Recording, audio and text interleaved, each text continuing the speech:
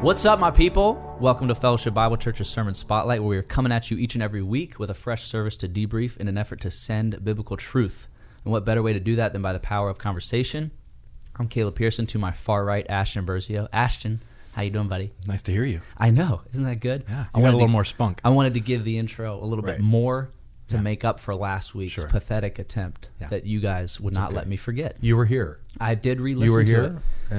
and It's what's interesting is we did that whole podcast last week amidst my sickness, and you made fun of me at the beginning, and then we did the whole podcast, and then you made fun of me at the end over the exact same thing. Yeah. You just is that building up my character, testing me, making me stronger? That's how I chose to. no, we were just speaking truth. Joining us again, Senior Pastor Mark Carey. Mark, how you doing, buddy? Very good. Thank you. Recovering from Follow the Star. Yeah. What a great weekend. Oh, so good. Yeah. So good. I didn't end up being super involved because of my voice, but I was able to go out Saturday night for a little bit. My sister was in it, so walked through some and got to see everybody. It had been a few years since I was there, just because I was away at school and stuff. So to see the marketplace and all the lights and stuff, that was huge for me. Yeah. Yeah, it's quite the production. Yeah. You know what I appreciate so much is, as I was in the barn with the volunteers, and when they're taking the breaks, you see literally hundreds of people, FBCers, that are participating. You sense the excitement. You see families, and you see the kids, and you see grandparents, in costume, and it's just this all church event that I think builds community. Sure. Let alone the gospel is being presented to our community, but just what it does to the FBC family. Right. Well, it's the same as with any kind of serving opportunity. Like if you're in the nursery, or if you're serving on the worship team, or if it's almost equally about the serving in the community and the church family life as it is about the others and the purpose. Right. It's this really cool both and. So it really accentuates the concept of the body that Paul uses, the sense of the organism and the body life. Right. We saw hands and feet and noses and mouths all working together. Yeah. It was fun. Lots of fun. It was really good. Yeah, we got to walk through with my family, my 2 kids, and I was shooting a little bit of video, so I had Shepherd in one arm and the camera on the other arm, and I was trying to get shots. And and they really enjoyed it. And that's another thing. When I was a wagon host on Saturday night, and so you see these, again, families from the community. Yeah. It really is a family-oriented. On Sunday night, Lisa and I took little Olivia, our 5-year-old granddaughter, and she met her daddy there, who Josh was volunteering, and we went through the presentation, and there was Mimi, Grandma Avery, and we wrote in Papa Avery's pickup. Right. So it I don't know. It's just, it's a wonderful thing, family oriented, but it all centered around Christ. I would tell the people on the wagon, like Herod was out searching for that baby, you're on a search tonight, and when you find that baby, you'll find the real meaning of Christmas. And you can hear the amens of people sometimes on that wagon, because they were coming to worship too, and they appreciated what we were doing as a church body to accentuate that and encourage them in their faith. So anyway, really, really cool. And I just like the way I drive into Kernstown Commons, and you start to see the neon vests, and you're almost like slowly transitioning into the FBC life and Follow the Star and what we're all doing together. Shout out to Dave Spence for his that's right, dancing parking direction. And he was doing that when we came. Yeah, and when 2 hours later when we left, he was still doing that. And and thanks I think to the Karen and Scott Sattenmeyer and Angie and Tim LeMay, who kind of were again organizing this thing. I'm hoping that we start over these next few weeks. We just kind of are debriefing and hearing stories and I heard one story already of a young teenage girl in the tent, and one of our people engaged her in conversation. And neat what God was doing, and we'll probably never know until eternity all the impact. But that's anyway, great. Yeah, no, that's good, and hopefully we'll we'll continue to hear those Follow the Star stories. If you have them, feel free to share them out on Facebook, or you can even find our Sermon Spotlight outlets. Yeah, we actually do have a space on our website. It's actually on the .life under give. We've set up three options of there's giving financially, but then there's also an option to share a story and to give testimony to what God is doing. So there's a little form there. Just if you have something, could be small, could be big, but that's a space where you can share. Yeah, good, awesome. Looking forward to that. You never know what you learn on Sermon Podcast time here. I know. Yeah. Hopefully it's good stuff. All right, guys. Well, we'll jump into a Sunday in review. But before we do that, shout out to Dylan and Daniel who take us with them on the go as they're driving for work. Again, you guys can listen to us on YouTube and Spotify, wherever you can normally find podcasts, and you can go to fbcva.life/sermon spotlight to kind of answer or ask any questions or give us any comments or talking points that you want Ashton and I to talk about, or Mark or whoever is on. Again, just another opportunity to engage with the body about what we take in on Sunday. What does it look like to digest that and put that back out into the church life? So that's the hope here. Diving into a Sunday in review, Mark, we talked about John chapter 9, John 9:39 specifically. And again, it was kind of a huge story unfolding. And I love the way the sermon kind of flowed through the story with different characters. I thought it was really good. So Ashton, I'll come your way first. I don't know if anything stood out to you, or Mark, if you had anything specific you wanted to begin our time this morning with. But yeah, there's just something about, and I don't know if it's because I'm an emotional guy or, but every time these last several sermons, just hearing these stories has brought out some just real deep emotion and thankfulness. Just as you read about the Christ caring for him and the purpose of his blindness and the intentionality of his coming, and just everything is just so masterful, and just very grateful that we have these stories to really render judgment about Christ as you close the sermon with, and this daily rendering of judgment about Christ in our life, not just as a one-time thing, but as a continual preaching of the gospel to ourselves and remembering, and just very grateful for these stories. I know that you said this was one of your favorites, or your favorite. Yeah, it's stories. One of my favorites because of the attitude, the bantering with. Sounds a lot like somebody else sitting here at this table, maybe. Yeah. Wait, who are you? Are you referring to me? I'm talking about Mark. Oh, okay, good. I was like, I don't think I'm the person he's talking about. He's got that wit. I hope not. I can be. I could see him being the blind guy. I wasn't blind last week, Ashton. Okay, I just couldn't talk. One thing I did want to bring out. This is an aside, and we can go with this or not. But and I didn't bring this out in the sermon.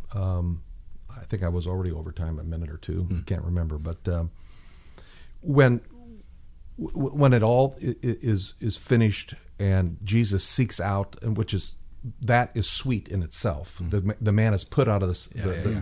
Jesus goes and finds him. He pursues him, he says, he asks the man in verse 35, "Do you believe in the Son of Man?" Some translations say the Son of God, the Son of Man. And he answered and said, "Who is he, Lord, that I may believe in him?" And again, there's that attitude of this man. He's asking the right questions. He's saying the right things.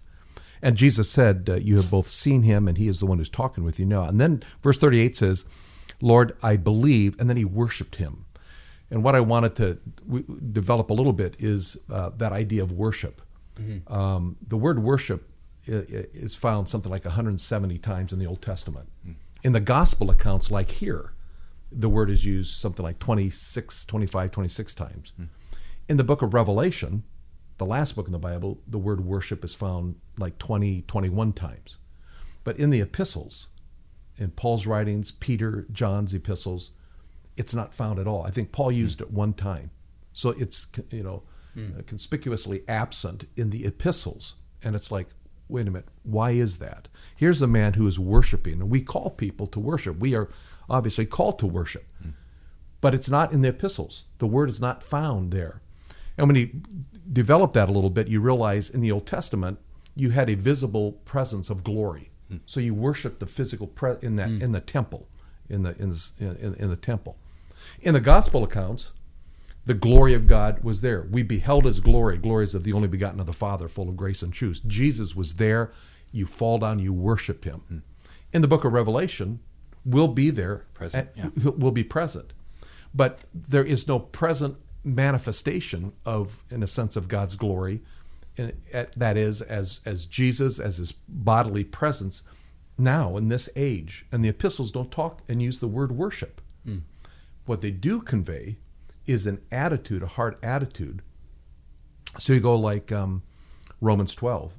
Our spiritual, reasonable service of worship, that's where Paul used it, is to do what? Present ourselves as living sacrifices. And when this man fell on his knees and he worshiped Christ, I think that is the attitude that every one of us has to have in terms of our heart attitude before the Lord. It's recognizing again who he is. Who is he that I can believe in him? And every day when we get up, we are to have this attitude of worship, of reverence of him, because our body is the temple of the Holy Spirit. And he dwells within us. So it's more of a, we often say at FBC that the worship service begins at 12 noon when the service is done. Because it's this daily presenting of ourselves, just like this man did, of worship to him. So I wanted to bring that out a little bit. We all are to worship, but it is this internal, moment by moment, daily understanding. And that's that judgment we make about Jesus. Who is he? And every moment of our life should be a consecration of reverential worship before the Lord. Right, and there's something really special about our times of gathering when we come and we sing songs and we read scripture and we pray and we commune together. And there's something particularly special about singing and music in the context of worship. There's just something about the emotion and the theology and the truth that when it comes together, there's something impactful by it. But this guy he probably didn't say, Lord, I believe, and then start singing Come Thou Fount. It wasn't a musical act of worship. And I know we talk about it a lot, and Mike and the team, they do a great job of reminding us that this is just one aspect of worship when we sing together. But it's a great reminder and charge. And the irony is, the people who were blind in this passage were the worship leaders of ancient Judaism.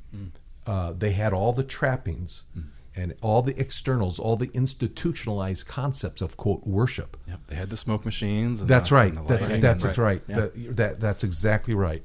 Not that those are bad. Although I was going to say, when are we going to get but it's not about the smoke machines. No, the lighting. And so there's this deinstitutionalizing of worship in the epistles because it is a matter of the heart, and that's the emphasis of it. When just that idea that worship is supposed to be a lively meditation, a state, a posture to take towards the Lord, and this was something that I began to really think about and even rub up against in college ministry was.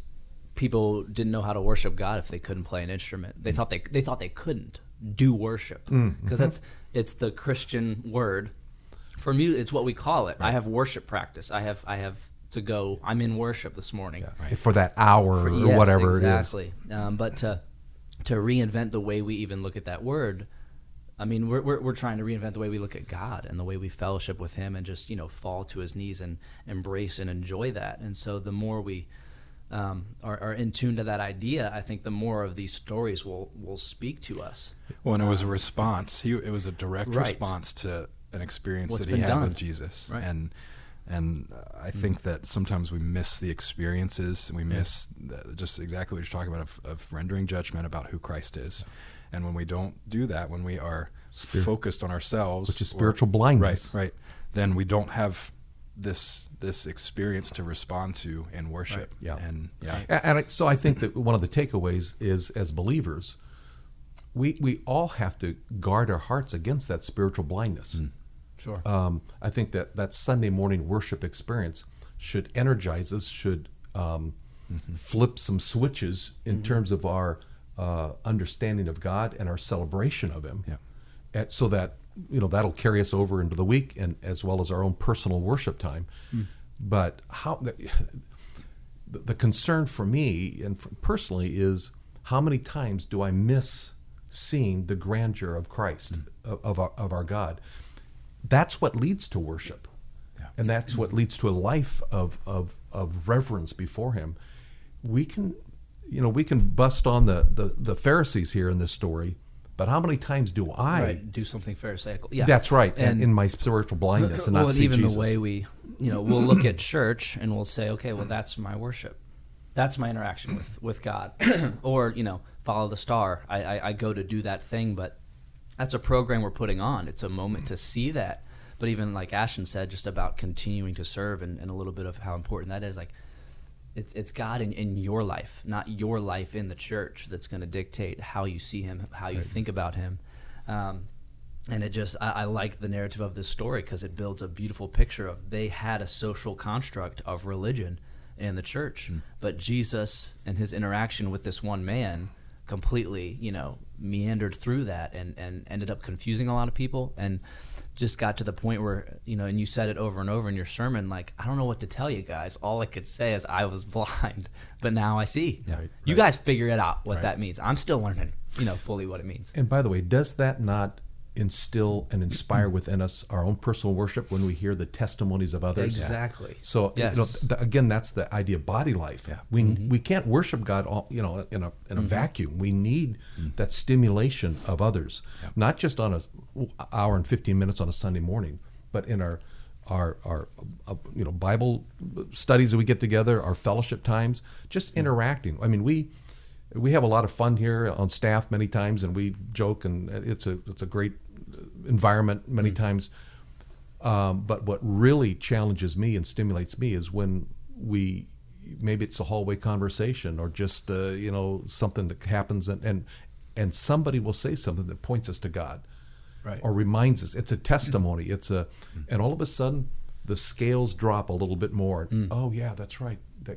Wow, let's worship God here in this moment. And by your own standards, it's accidental. That's right. But it's the Lord is being so intentional in that. And I love what you said. I wrote that down here as an application for all of us, is we can rejoice and have a sense of celebration over other people's stories. One thing I wrote down when you were kind of going through the whole story of John chapter 9, when they see this guy who was once that blind guy and now he claims to see, they say, you can't be him. You're not him. I don't recognize, you look like him. Maybe you look like him. And one thing I wrote down was, I think we are more inclined to recognize people by their sin than by their salvation. That's not you. You're the broken guy that's sitting over there. You're out of your lane right now, as happy as you are. And I just thought that was so interesting, and I think that's there. There's a teaching point. I love these stories because there's a teaching point in the way Jesus behaved. There's a teaching point in the way the person He interacted with behaved, and there's a teaching point in the way the Pharisees responded to it. It's all okay. Well, what's my heart posture in this situation? I think that's really good. That lens, Mark, of answering that question of, okay, well, if John 3:17 says He came to save, John 9:39 says He came to judge. How do we rectify that? How do we clarify that? And I think this story does a good job of that, of God coming to save the world with that opportunity of salvation. It's going to inevitably lead to a deciding factor for people, a judgment that's going to come. I mean, is it fair to say that was fleshed out in this passage? I've written down here, verse 39 came to judge, single use from John. Was that referring to the use of that word? The use of that word. Okay. That use of that word. So my understanding is that a judgment takes place. It's like Jesus is saying, I came into this world to save, but in order to save, a judgment has to be rendered. It wasn't so much Jesus bringing a judgment. He was forcing people to make a judgment. The judgment was a result of His coming, not the reason for it, in a way. So He forces a judgment. When Jesus shows up, it forces a judgment. That Follow the Star on Saturday and Sunday night. People go through there. They see the baby Jesus. They hear the story being told, which is wonderfully scripted, by the way, as you go through the tour. And then you come to the cross, and now everyone who went through there was forced to make a judgment. Mm-hmm. Is this true? Is this really who he was? Yeah. That's so now we have to decide if we, as this man did, the blind man, accept who Jesus was and believe in him. Now it unleashes the power to save, to bring that eternal saving faith. If you don't, the blindness of the Pharisees, it's another judgment is being rendered. They're judging Jesus. And so, everybody has to make that choice. Jesus came, and he shows up, and it forces a judgment. That's really good. And I know you at least touched on this in the second service that I sat in on. Even Christians, we got to render a judgment about Jesus. Every day. We've talked about this before on Sermon Spotlight of just, preach yourself the gospel every day. Are you in tune with and aware and dwelling on what Jesus has done for you? Are you letting that dictate, the woes of life? And I just think that's a really, really cool thing to think about. One other thing I liked at the beginning of this passage was right away they see this blind guy and they're immediately like, who sinned? There's got to be sin somewhere. Let's get to the bottom of of the sin. They're in tune to understand the sin, and they're dwelling on the sin and trying to iron out where's the wrong. And God's saying, focus on the opportunity that I have to be glorified through this. And so I just thought that was really cool that, sin exists not simply due to fault, but to promote the glory of God. Mm-hmm. I think that's still something culturally that we struggle with. I think there's a lot of, even in Christian circles, I think that there's this little bit of syncretism that we bring in, this cultural belief of karma, or you get what's right. You get what you pay for, or Well, I'm sure that I just assumed last week there was something that Caleb had done wrong when his voice went. Oh yeah. I just I'm sorry to judge you on that. I'm sure there was. I'm judging. We could go through a causation versus correlation analysis. We're not going to do that, but good point. Jesus. He sees people not in terms of their present situation, of who they are, but who they can become when touched by his grace. It's easy to jump to conclusions about people and not look beyond that. Here is a person, even this blind, smelly, wretched beggar, born blind, was created in the image of God and was worthy of the Savior. To encounter him, to love him, and to redeem him. No one is beyond the grace of God. Right. Well, I've a lot of this conversation, and I don't want to get into it, but it makes me think about Kanye West and all the things that are happening with his transformation of this like big question is he saved? What is he faking it? What's going on with this? But a lot of believers' first reaction is to judge him and to go through all of this gauntlet of well, he's not doing this, or he said this the wrong way, or and we have this tendency to look at the sin of the past and instead of looking at what is God doing in this situation in this guy's life, or and who knows? Who are we? And continue to gauge. Nobody would theologically say somebody like that is, they're too far gone. You can act like they are. Right. You can talk about them like they are. Too far gone. It's ultimately we're forgetting what Christ can do. Now the story we don't know what happened after this, but I wonder what those neighbors. I wonder what his family. Right. I wonder what happened to this man, and did they hold him back, and I just wonder what the dynamics. Where did this man end up 20 years later? When I love the way he has this life-changing moment with Christ, and then is apart from Christ for a while, and he's dealing with every other social construct, from family to friends to strangers to Pharisees, but then it comes back to Jesus, and he never meanders from the confidence he had in Christ. He never is separate from the fellowship and devotion he has to Christ, and it's made manifest and bears fruit in that return to Christ. And so I just love the way that paints a picture of, as he's navigating that social life that is changed by a relationship with the Lord, don't let it change that relationship. That relationship with Christ should, it should go the other way. The gradient should, what happens with Christ should impact what else is happening, not the other way around. Yeah. And so the way that's demonstrated in John chapter 9 is, I think, really good. One more thing. Yeah. The next chapter, in chapter 10, Jesus makes this pronouncement where he says, I am the good shepherd. And he lays down his life for the sheep. Again, you just see that heart of Jesus. It's coming on the end of that chapter 9 passage, but I appreciate that next chapter and how John weaves that in. Here is the good shepherd, and he lays down his life. Ultimately, what this man needed was not his physical blindness to be removed. It was this spiritual blindness, which happened to him as he worshiped Jesus. Christ came to save sinners, and he is the good shepherd, and he laid down his life ultimately for the sheep. He is worthy of our worship. He is worthy of it. It's really good. Yeah, and just even it ties into what we talked about, last week and the week before that, of just the cleanliness. It goes beyond a healing. Here's a physical healing. Here's something that demonstrates Jesus' clearly divine and miraculous power. But that's only scratching the surface of what it actually means for people, because he's capable of the focusing on the spirit and the soul and that impact of the eternal kingdom through those things of just like, I can't believe that guy can see now. He can see in more ways than we could even imagine. And again, it's because of that intimate fellowship with Jesus Christ. I think that's really cool. Anything else before Ash and I come your way? I don't know if we have any other talking points. I'm pretty good.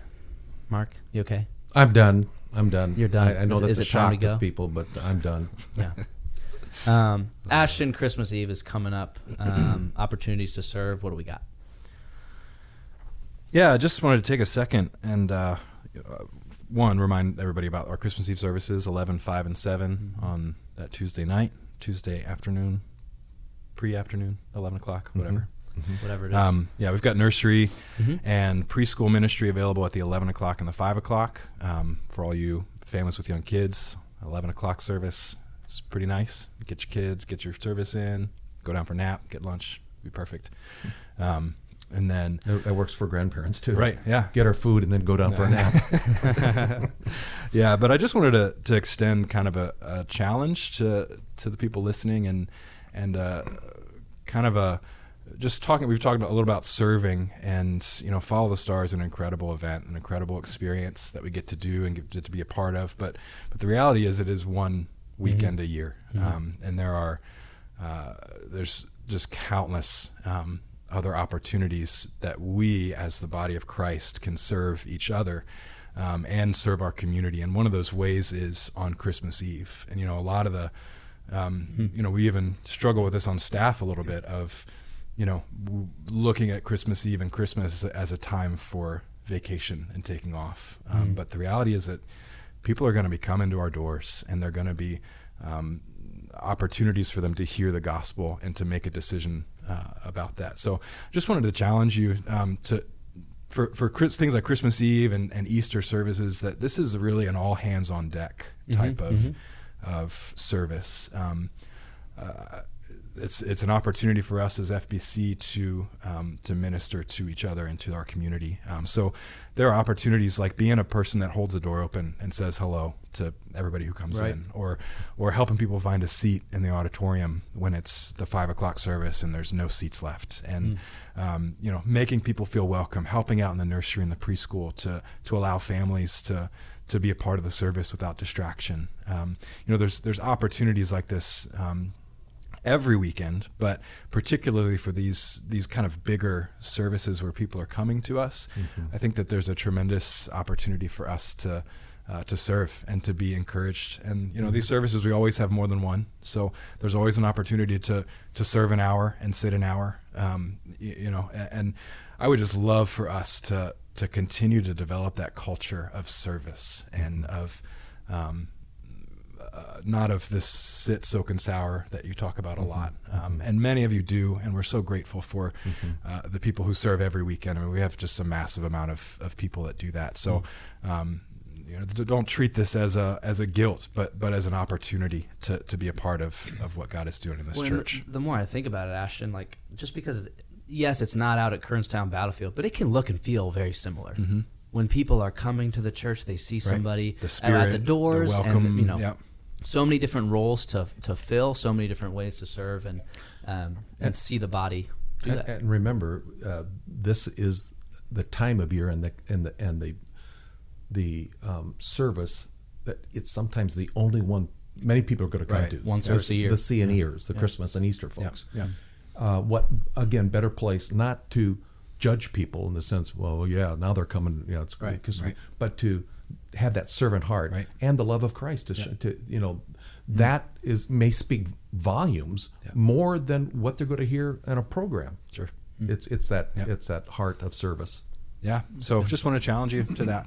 If you're not serving somewhere, whether it's on Christmas or just on a random Saturday night, Sunday morning, just really consider some ways that you can be a part, and it really does.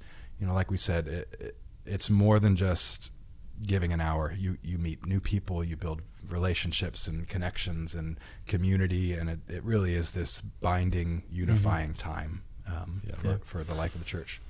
And may I also interject this? On Friday night, this coming Friday night, at Victory Church is the community, the Believing Community Christian Christmas program that is held at Victory Church. Yeah. And what I appreciate about that is believers from around this community and various churches come together to worship God. And it's always a wonderful time. It's Friday night at Victory Church, right up Middle Road at 7 o'clock. Yeah, so we celebrate together as a community, as a body of Christ locally. Yeah. That's good. Is the best spot for people to get plugged in to serve? Is that just go to the website? Or there's a Next Steps tab, and there's you can sign up to be a part of the weekend services, or you can just navigate that website and find those, or you can just reach out, and we'd love to start a conversation. Awesome. Yeah. And by the way, you know how many more shopping days there is to Christmas? No. Wait, you're making me do math? How many days till Christmas? Is that what you're asking me? That's what I'm asking. I still don't know. What is it? Today the 10th? 15 days? 14? Are you counting Christmas Eve? Are you counting yesterday? What's your point? I'm sorry. Well, I'm just saying. Let's keep talking so he can't even. Let's just end here. Let's just end here. That'd be so funny. No. Go ahead. I'm just saying it's coming quickly. It is coming quickly. Yes, it is. So what you're saying is you haven't purchased my gift yet. No, I don't even know what your gift is. Okay. I mean, let me know. I'll be happy to get you anything you want, Caleb. I'll get you something. We could do a little sermon spotlight Secret Santa. We won't know which of the three of us we drew. Wait, yeah, we would. Yeah, it'd be kind of hard. We'll talk about that. That'll be a behind the scenes thing. I think people commuting have shut this off. People are done with us at this point. The fact of the matter, you guys, is that sermons are not meant to just take an hour, but rather transform a lifetime. Until next week, much love and God bless. All right. Thanks, Mark.